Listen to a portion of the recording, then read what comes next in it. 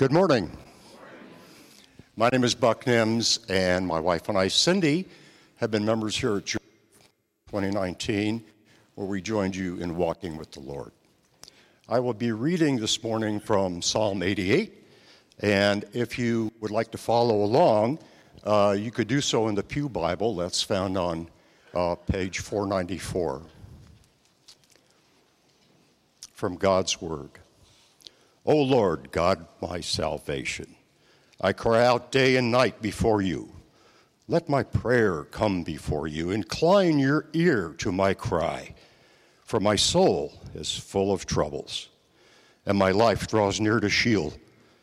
I am counted among those who go down to the pit.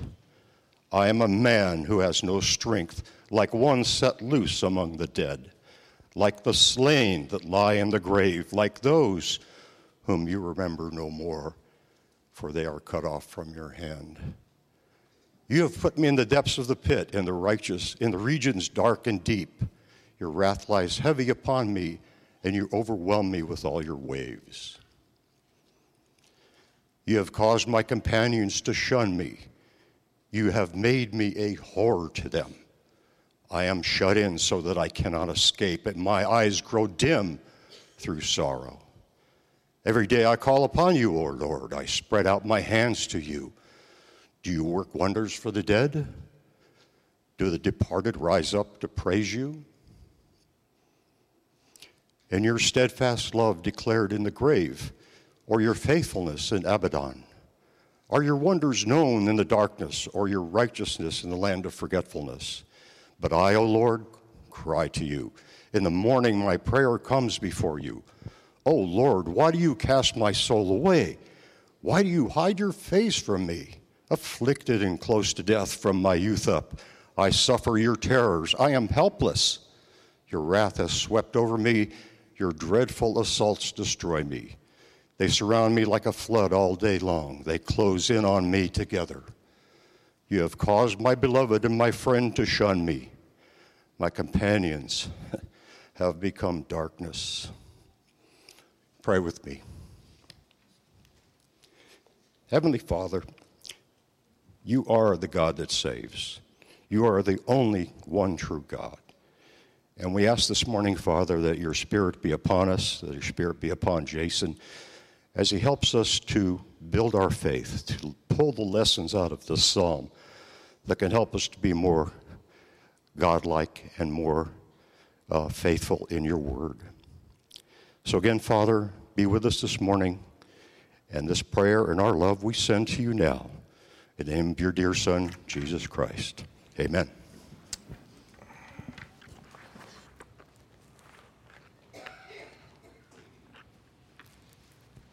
Prayer changes things. Have you ever heard that saying? Prayer changes things. God's people pray. God hears, God answers. Some of you may count among your favorite verses, which I would say does require some clarification contextually, but it's still a strong encouragement. 2 Chronicles 7:14. If my people who are called by my name will humble themselves and pray and seek my face and turn from their wicked ways, then I will hear from heaven and will forgive their sin and heal their land. I just read this morning in the book of Luke, ask and it will be given to you. Seek and you will find. Knock and it will be opened to you. So what happens when God's people pray and he doesn't answer? Now, no is a legitimate answer from God. He's the Lord of all, and he can do whatever he wants. Do we understand that this morning? If God is God and we are not, he can do whatever he wants, however he wants, whenever he wants. But why on earth would God not give help to his people in their time of distress? Why would he seem to be so distant in our most needy moments? That is the question presented by Psalm 88. Pretty much universally agreed upon as the saddest of all the Psalms. There are other Psalms of lament. Larry just preached on one a month ago, Psalm 89. But Psalm 88 stands alone as one that expresses no hope and sees no resolution. And a psalm like this undoubtedly exists in the hymn book of Israel because this is the experience of some, even among followers of the Lord. The question, "O Lord, why do you cast my soul away?" rings true with many of our experiences. Many in this room can identify with this struggle. Why do we cry out? Why do we ask for good things and the Lord does not answer us? Why do some of our prayers not change things? This morning we look at Psalm 88 together, and I pray that for some of us it helps us to see that seasons of unresolved trials, even some that last your whole life, are not outside the scope of human experience. And more specifically, they're not outside the scope of God's people. I want us to see that God is sovereign over all of this, which at first may be a bitter pill to swallow. And I want us to move toward the Lord's Supper, considering whether the questions the psalmist asks here in Psalm 88 have any answers. So basically, we're going to consider three things: the psalmist's plight, the Lord's presence, and the answers to our questions. The plight of the psalmist. So the psalmist's plight is where we're going to start. The plight of the psalmist is expressed right in verse 1. Do you have your Bibles open still? If you don't, you should. Psalm 88. Right here in verse 1, the psalmist expressed his plight. "O Lord, God of my salvation." It's been the theme of our service this morning. The Lord is our only hope of salvation. The psalmist comes right out and states this truth: the Lord is the only one who can rescue him from his current plight. You're the only one. That's a good thing, right? He's expressing a truth. You are the God of my salvation. That's a good thing. He knows that he cannot turn to anyone or anything else. And we're not given any indication of exactly what his plight is, but we see throughout the psalm how he is experiencing and understanding this trial. Follow along with me, right? In verse 3, what does he say? He says, "My soul is full of troubles, and my life draws near to Sheol," the pit, hell. Verse 4, "I am counted among those who go down to the pit."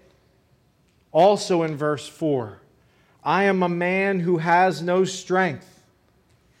Verse 5, "I'm like one set loose among the dead." Also verse 5, "Like the slain that lie in the grave." Also verse 5, "Like those whom you remember no more, cut off from your hand." Verse 6, "Put in the depths of the pit, in the regions dark and deep." Verse 7, "Your wrath lies heavy upon me." Verse 8, "My companions shun me. I'm a horror to them." Verse 8 also, "I am shut in so that I cannot escape." Verse 9, "My eye grows dim through sorrow." Verse 15, "Afflicted and close to death from my youth up." Verse 15 also, "Helpless." Are you getting the picture of the psalmist's experience here? How he feels, what he's experiencing. In summary, he is experiencing enduring pain, long-lasting pain, and it makes him feel as if he has been forsaken by God. Forsaken by the only one who can actually save him from what he's going through. And he's saying, "You're not answering me.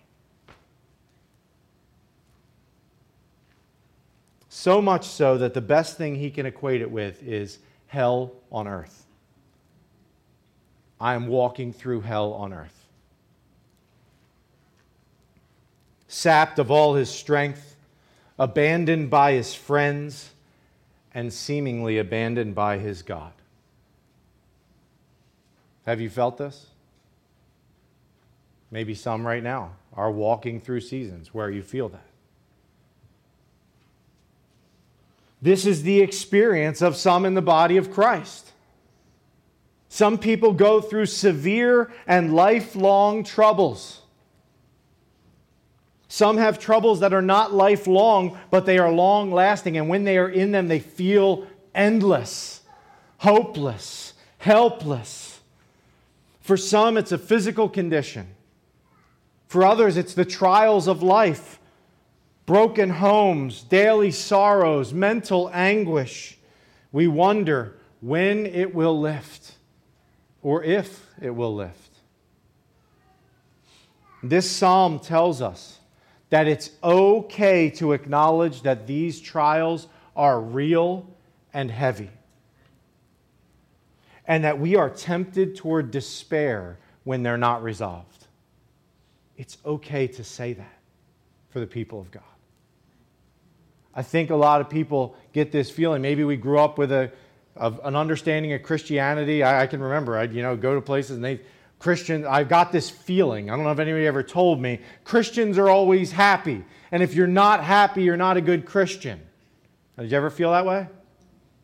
Christians have to have the always perpetual smile. Nothing ever goes wrong in the life of a Christian. Or if it does go wrong, you should just suck it up, deal with it, and pretend you're happy. But this psalm paints a portrait of a part of our experience as people of God.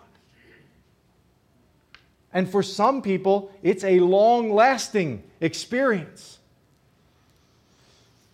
And a side note here, in this part, we're under the psalmist's plight. A couple times in this psalm, we see the psalmist talking about being abandoned, right, and shunned by his companions in his time of trial. He says he's even seen as like a horror to them. Like they're like, don't know what to do with you. This is often the natural response of a person toward another who is walking through seasons of really hard trial. We've all done it. Sometimes it's just hard to enter into somebody else's suffering. And it's easy to say, I'll pray for you. I don't know what else to do. And it's hard. Maybe we think we're not equipped to know what to say or do for these people. Maybe it seems like it's too great a burden to carry. And I would just say this to you. Enter in. Walk with people who are suffering. They're not expecting like great, profound wisdom from you most of the time, right? What did Job's friends, the only good thing they did in the entire book of Job was what? Kept their mouth shut and sat with him.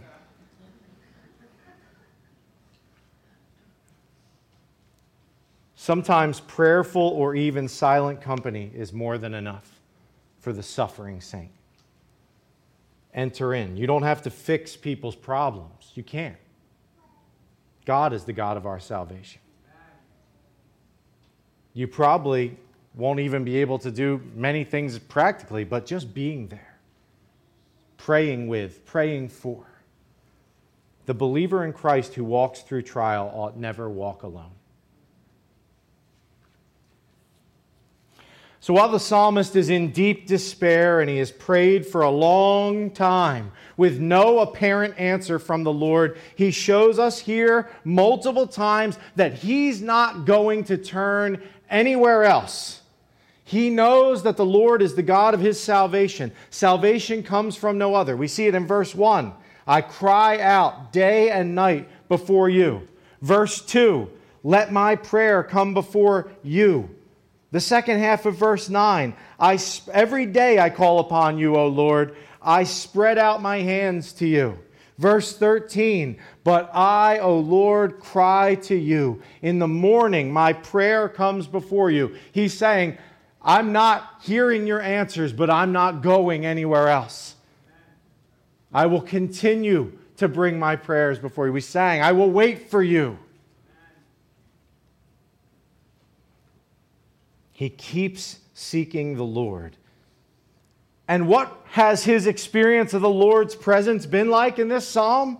We move on to our second point, the Lord's presence. What do we see of the Lord's presence?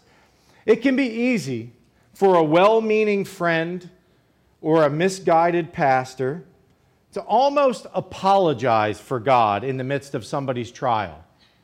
Have you experienced this? To counsel them and comfort them in such a way that says something like, this isn't of God.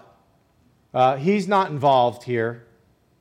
He would love to help you, but he just can't. His hands are tied. Maybe they wouldn't use those exact words, but I bet in a room of this size that some of us have received comfort of that nature in the past. Like, yeah, God's not in this, what you're going through. Which begs the question, do we worship a God who is impotent? Powerless? What do you think? That's the correct answer. Is our God limited?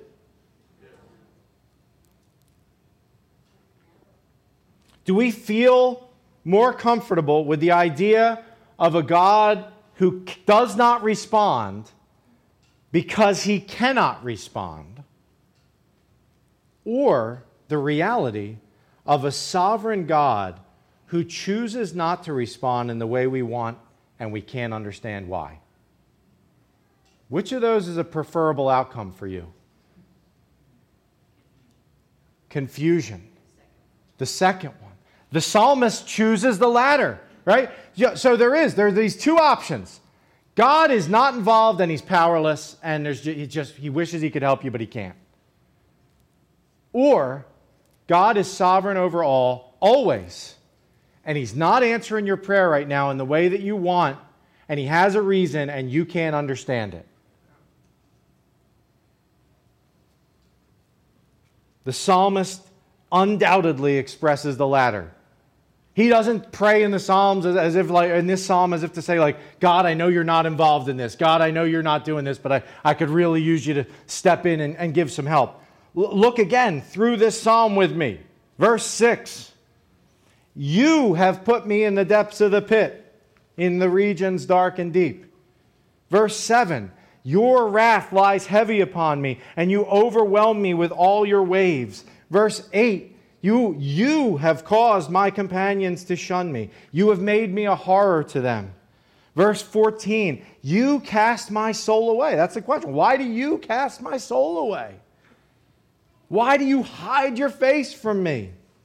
Verse 15, I suffer your terrors. I am helpless. Verse 16 and 17, your wrath has swept over me. Your dreadful assaults destroy me. They surround me like a flood all day long. They close in on me together. Verse 18, you have caused my beloved and my friend to shun me. My companions have become darkness. Or another way of saying that is, darkness is my only friend.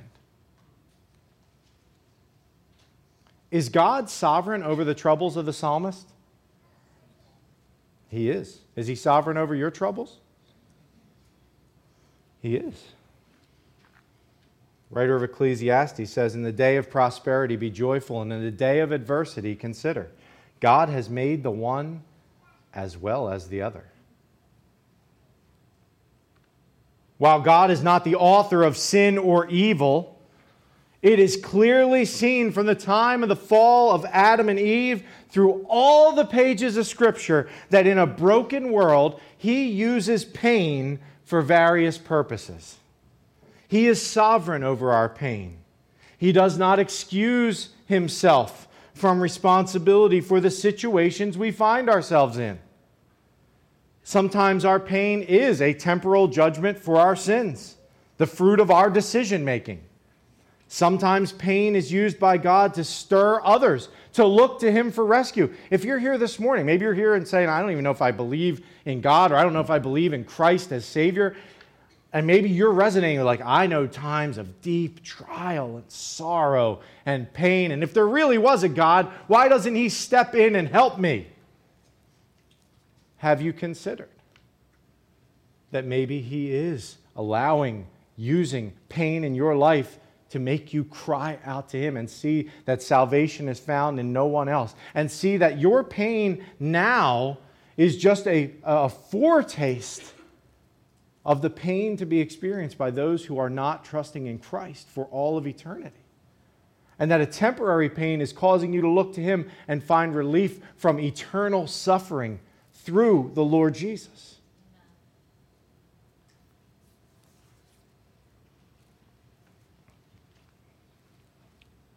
So sometimes pain is used by God to stir others to look to Him for rescue.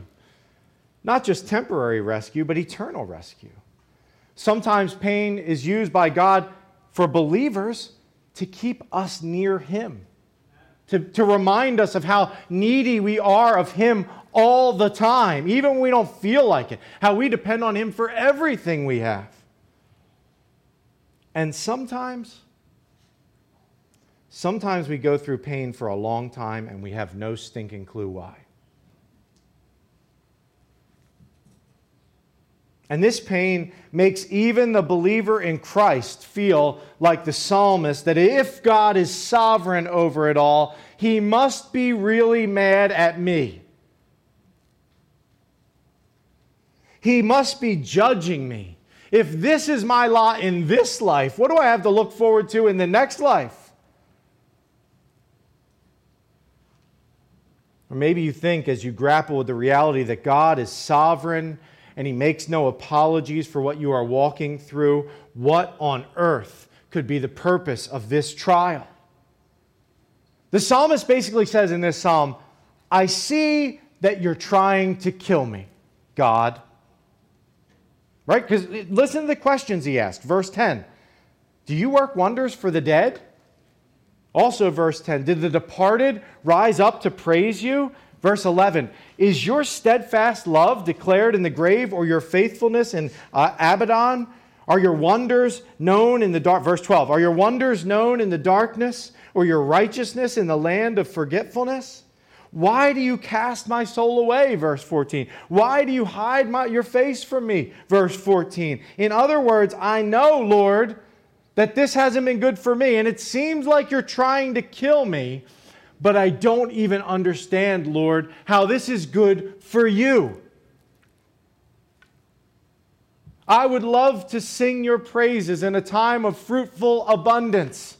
I would love to tell everybody around me how good God has been to me. But you're trying to kill me. How is this going to glorify you? Have you felt that? Ever feel that way? Trials, seasons of life? How could this possibly glorify God? If He wants me to glorify Him, He should change something. This psalm provides us with a lot of questions and no answers. But as we move toward the Lord's Supper, let's consider where we can find the answers to the questions we ask. So I think our answers are found in two places. So first, let's start with ourselves. I think we want to make sure that we understand the score of this game. Okay? I want to be really, really clear. I said this earlier, and I'm going to say it again. All of our sufferings that we encounter in our lives, we don't experience them always because of something specific that we did wrong. Okay? I want to be really clear in saying. So like, let's say a person is dealing with a cancer diagnosis. The first question is not like, okay, what thing did I do wrong in the past that got me to get cancer? Right? Do you understand that? However, suffering does exist because of sin. Man's rebellion against God brought the curse upon the world. We all have rebelled against God's rule in our lives. By nature and by choice, we have seen all that God is, everything He is, all that He asks, and we've turned our backs on Him. We have wanted to rule our lives. And so, while we cannot rightly say that so-and-so is dealing with this affliction because of this sin they committed, all pain and all suffering exist because of sin and the curse on this world. And we are all complicit.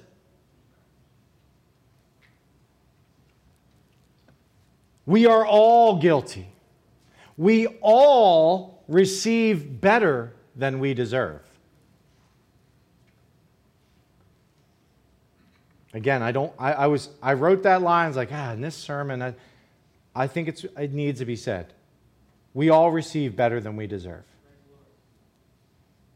And that's not meant to minimize any of the pain and struggles that you walk through. We need to be reminded of what the score really is. But secondly, as we consider the answers to our questions, there was one whose cries and tears and pleas to God came from a perfectly pure heart. One who was called a man of sorrows, acquainted with grief, afflicted and close to death from his youth. That's what the psalmist says here.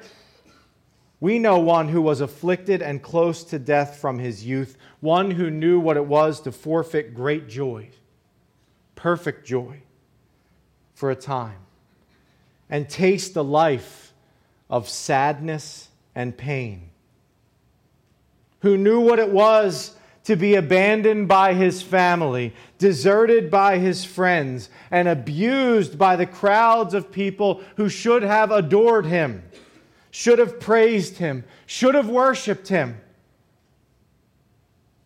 Charles Wesley said, "Come to earth to taste our sadness, he whose glories knew no end." Jesus Christ was and is the Word become flesh.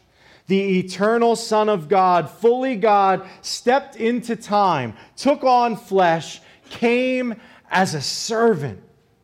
He came to live a life of perfect God glorifying on our behalf.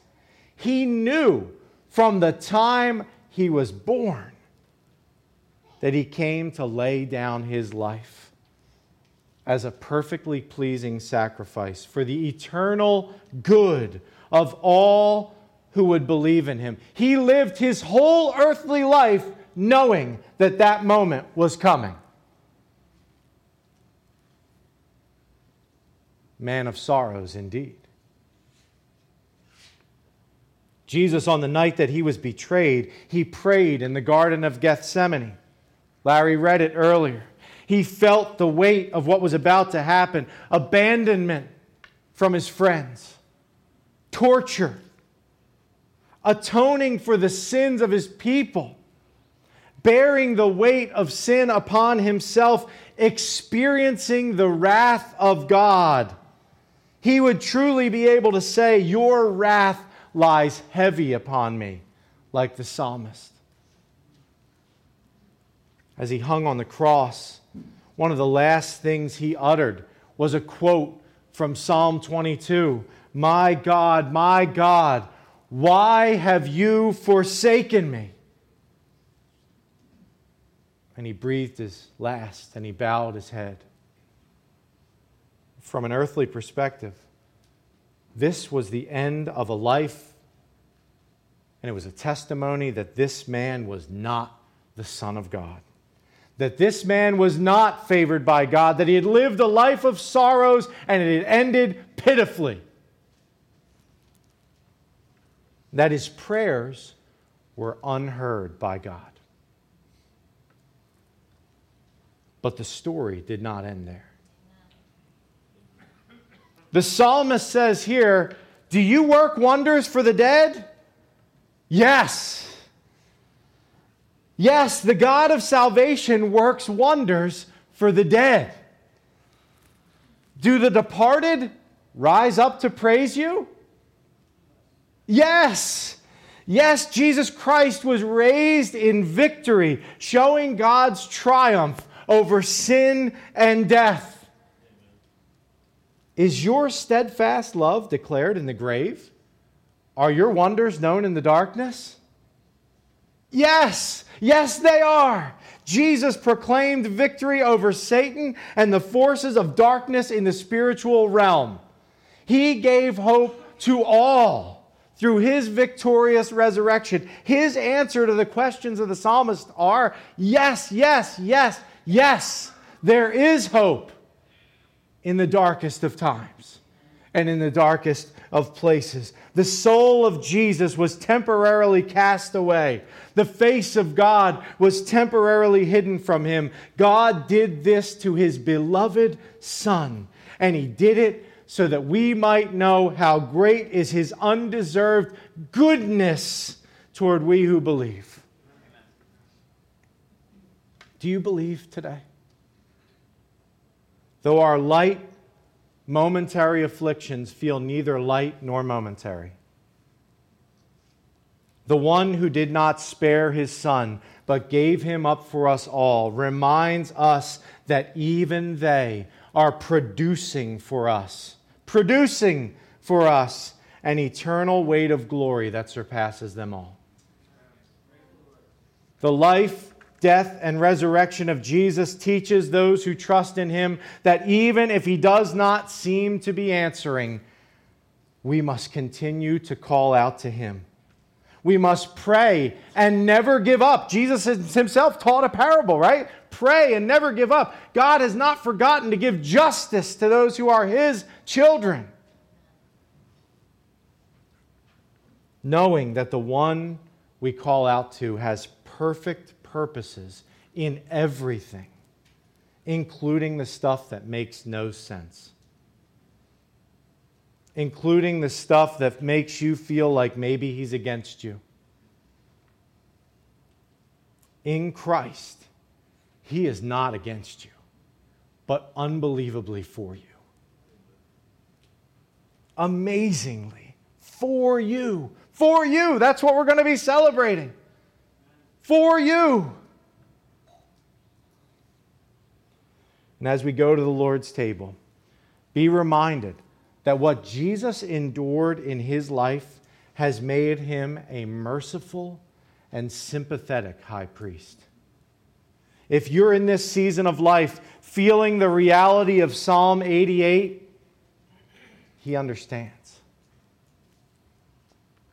He walked through it for God's glory and for you, so you can bring your sorrows to Him. I'm sure I've read these words to you before, but a favorite song of mine on this topic is a song called "The Silence of God" by Andrew Peterson. And I'm going to read the lyrics to you, and then we're going to move toward taking the Lord's Supper. It's enough to drive a man crazy. It'll break a man's faith.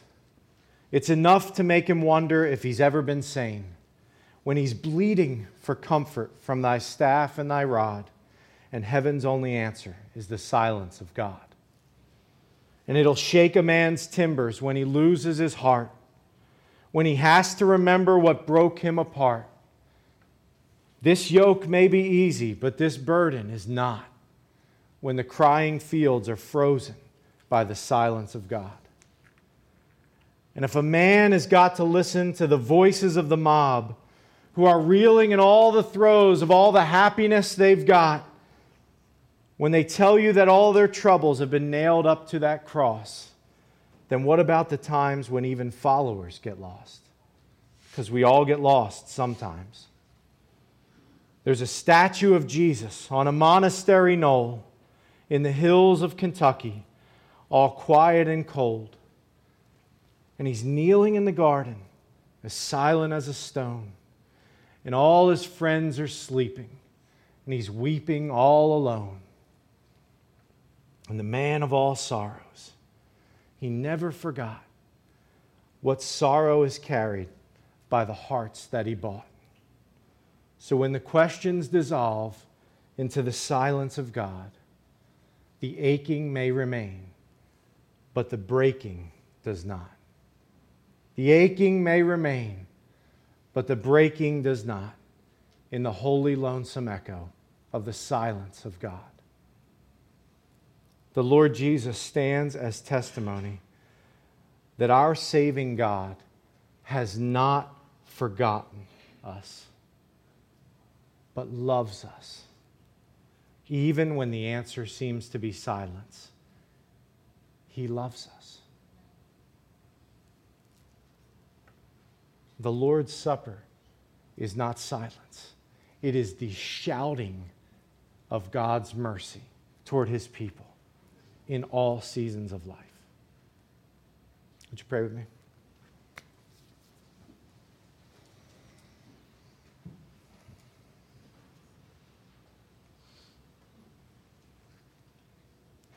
Heavenly Father,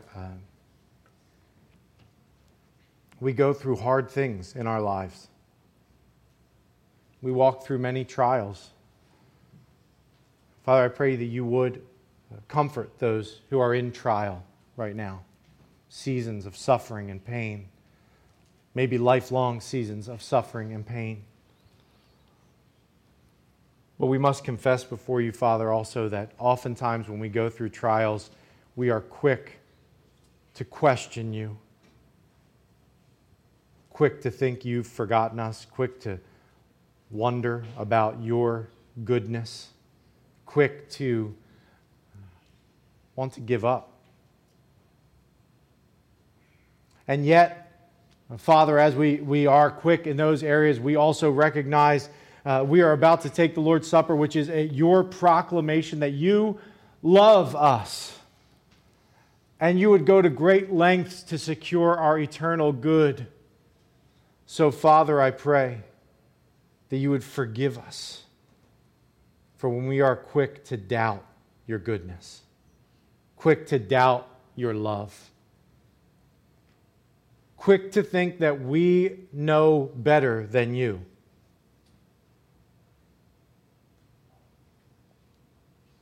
Forgive us, Lord.